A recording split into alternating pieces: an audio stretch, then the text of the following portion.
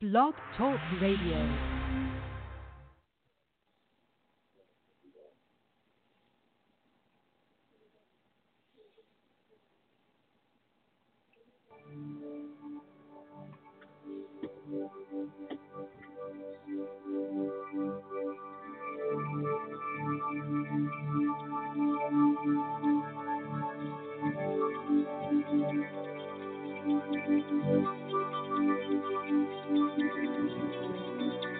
Welcome to Restoring Grace Radio on blogtalkradio.com. My name is David Fournier, Senior Instructor here at Restoring Grace. Thank you for joining us either live or on archives. Restoring Grace Radio is here to provide online lessons about the Christian faith, our history, our documents, and how to express our faith to a very needy world. Thank you for listening, and now, on to our broadcast.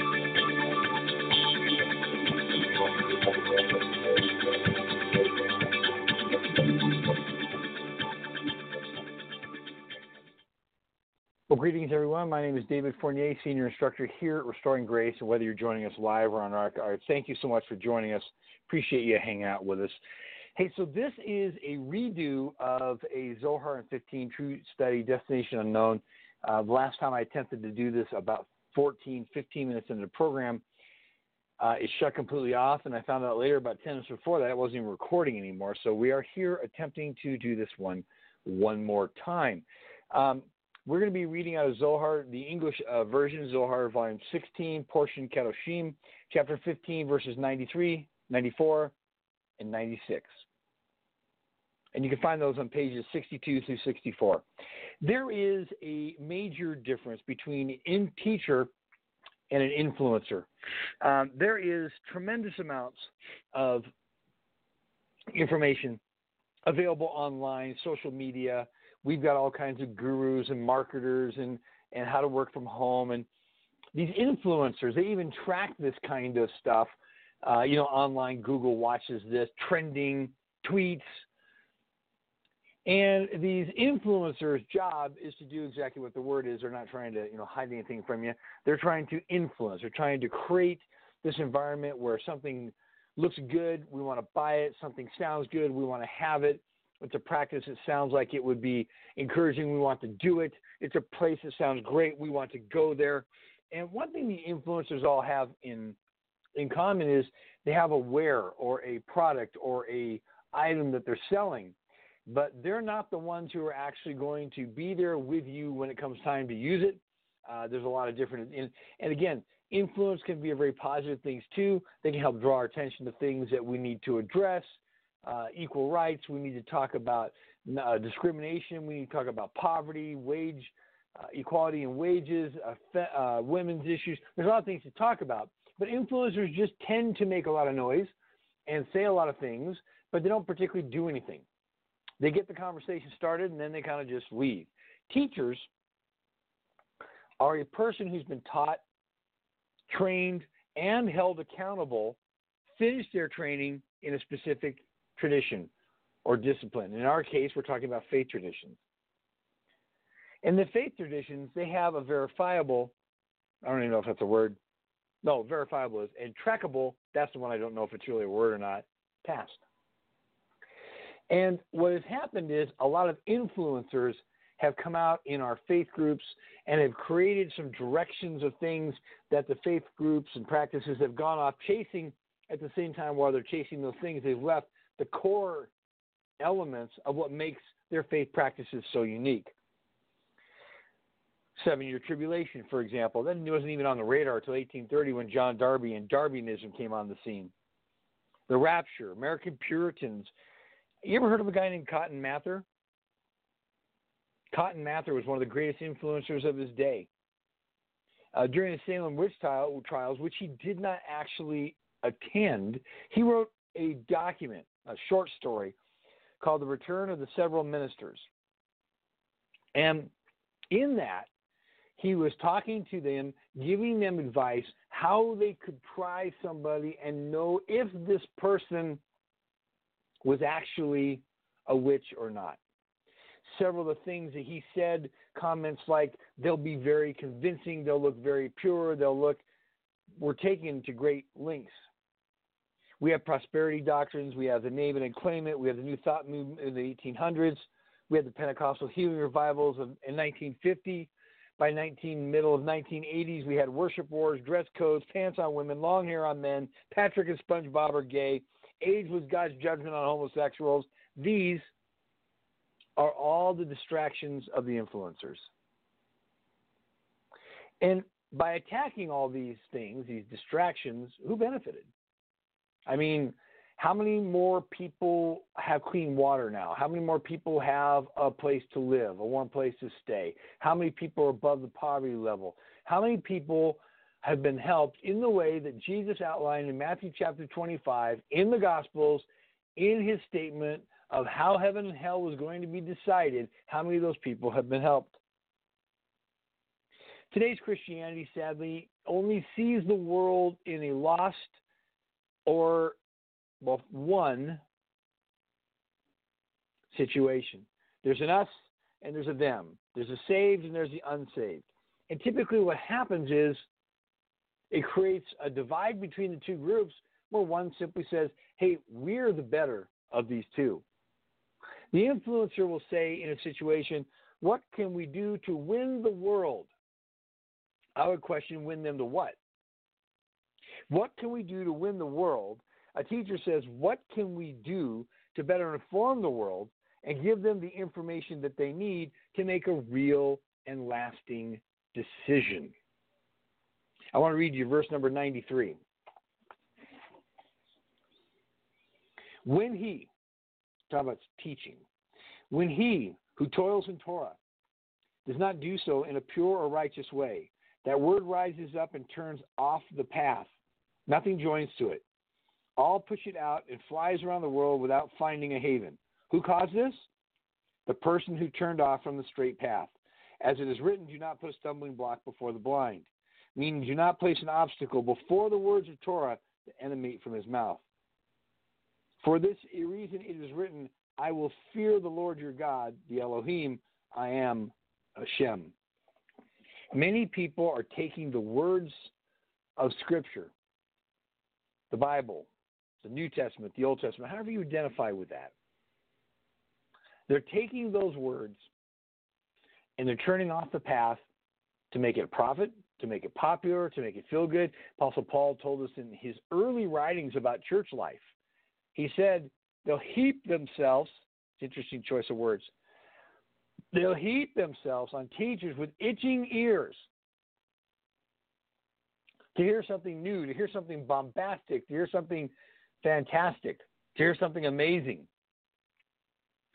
It was interesting that early on in Howard Stern's radio career, when they were doing the first set of polls from NBC, they were talking about how many people loved the show, how many people hated the show, and what was the number one reason they listened to it. People that loved the show said he was unique. He said these things nobody had ever heard before. He wasn't afraid to tell the truth. And the number one reason they listened to it was just to hear what he would say next. The people that hated the show said he was rude. His ramblings were incoherent. He made no sense. He's just a slob. He's just a pig. He's just a loudmouth jerk. And the number one reason why they listened to him, they wanted to see what he was going to say next. And we have got pulpits full of people talking to entertain the people in front of them who are sitting there just waiting to hear what they're going to say next, that have gotten far off the path. And they will be held accountable. I will be held accountable for the times we took Scripture and made Scripture something that worked for us and what we believe instead of allowing it to speak for itself. Our actions, good or evil, are almost always influenced by our intentions. And God measures the intentions of our heart. The Hebrew word is kavanah. Our verse uses an interesting word, the word toil, to work hard at something, to strive at it, to get to know it. But when it's not done with pure intentions, when it's not done to teach and to lead, instead it's done to influence or redirect, the results are way off base. It's true you can do what you want to do, how you want to do it, but don't attribute that to New Testament grace. Oh, we're just New Testament grace. The words we speak, they take different paths. This is interesting. When we say things, not how it's received, but how we say things, it takes different paths based on the intent of our heart. This is a very serious part. Religion can take many different paths, and they're going to achieve many different results. Look at how many denominations we have. Look at how many different outcomes we have. And we've all gone off the path in one way or another. For example, focusing on believing right things takes all precedent. This is it. When we say this is exactly the right thing, we are human beings. We are flawed. We are frail. We make mistakes. We misinterpret things. How many times have we had pastors, famous leaders, huge churches come back and say, yeah, I got that wrong. When we build programs, that's what we'll do. We're going to reach people through programs. Segregating Sunday mornings even more. When we form like, kind, and quality groups, we'll just put all the people that feel this way, go stand over here. And what happens is we just keep dividing this and dividing it. When we campaign against certain forms of evil, those really unacceptable kinds of evil, instead of campaigning against starvation, low wages, world debt, poverty, suffering, sex trafficking, slavery, God forbid the day that we become teachers that stand in the gaps and say, this no longer can happen. We're going to teach, educate, and live our Christian lives against racism. That's what we're going to do. We're no longer leaders in social justice and reform like we used to be. And we're giving a rather historically inaccurate portrayal of our faith, where our faith started from, how it began. So we need to make sure that we don't talk ahead of the Scriptures, that we stop putting stumbling blocks in front of people, choose us or be wrong approach. Verse number 94. And there's a situation of one who has the yearning to learn and toil in Torah, but he can't find anyone to teach him. Yet, with his love of Torah, again, just think of Scriptures. With his love of Torah, he speaks of it and stammers with it, even though he doesn't know any better. Each word of his struggling ascends to the Holy One, blessed be he, who rejoices with that word and receives it and plants it around the stream, making it grow. Making it grow. The Zohar tells us that there are people who are trained, they're influencers in Scripture, who don't have a fear of Elohim, they don't have a fear of God, and so they take the words and they turn them off the path. They make whatever outcome they want. They say whatever they want. They make all these things about it. They're using Scriptures to beat people over the head, and those words are not received. But then the Zohar says, you get a guy who's just struggling with it. He can't find a teacher, but he just wants to learn more. So he's just out there trying it. He's stammering with it. He's wrestling with it. He's working at it. When that word gets to Hashem, when it gets to God, God embraces that. What if you don't have a teacher or the ability to get a teacher? Well, you can begin to deploy several outlets that were not available until recently. But if you express love, if you express desire, if you're willing to toil and struggle with it, you will never be left alone by God. I like the word struggle and stammer. You know why I don't dance? You know why you don't ever see me dancing in public? I look silly. I struggle with it. I stammer with it. I'm not a dancer. My boys are. My wife is. I'm not. I'm not a dancer. I just can't do it. I just look like I'm having some kind of physical ailment or a seizure or something. But if my heart is pure and I want to teach and lead and guide, not influence somebody on a predetermined agenda, God takes my silly dance and rejoices with our heartfelt efforts. Your love, listen now carefully, your love for learning about God will be returned to you as love from God. Let me say that again. Your love for learning about God will be returned to you as love from God. People say, "Oh, I want to love God. I want to please God," and those are admirable things. Well, here's one way you can do it: have a yearning, a struggle, stammer, find a way, learn about Him, read about Him, and in return, you receive love from Him. Verse 96 says this, and this is a great verse: with all this, one needs to learn Torah from all people, even from one who doesn't know, since through this he will be aroused in Torah and come to learn from someone who does know. Later it will turn out that he walked in Torah in a true way. Come and behold, a person should toil in Torah and precepts, even if not for its own sake, for studying it not for its own sake will lead to studying it for its own sake. That's a very famous rabbinical statement, by the way. Let me unpack that for a minute. We can learn so much from each other. As you know, I have done radio shows with famous ministers, famous Kabbalists, famous professors, famous authors, and a really cool disc golf atheist. And I've learned from every single one of them. I have one show I'm still trying to do. I'm trying to get him on the air.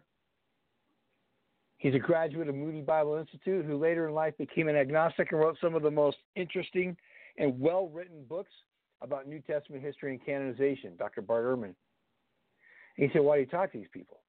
Why do you talk to these people? They are off the path. Well, all right, I can appreciate that, but I want to understand how they got there.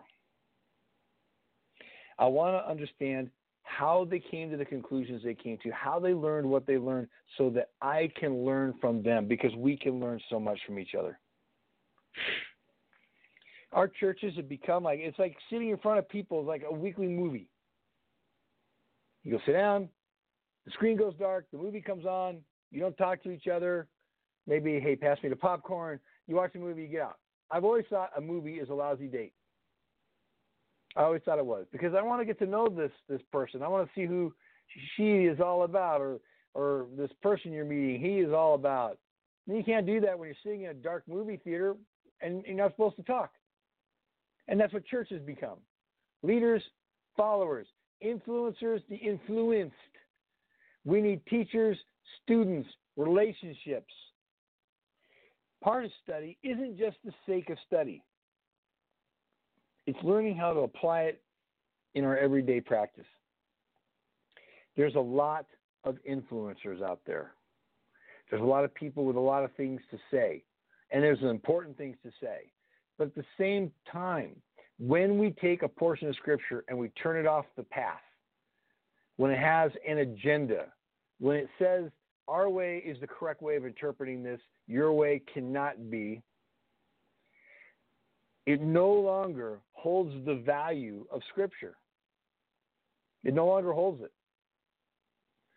We need teachers, not influencers, not predetermined agendas of information, but a free-flowing, back-and-forth conversation that's organic, that's healthy, that's questioning, that's giving people answers that they're looking for.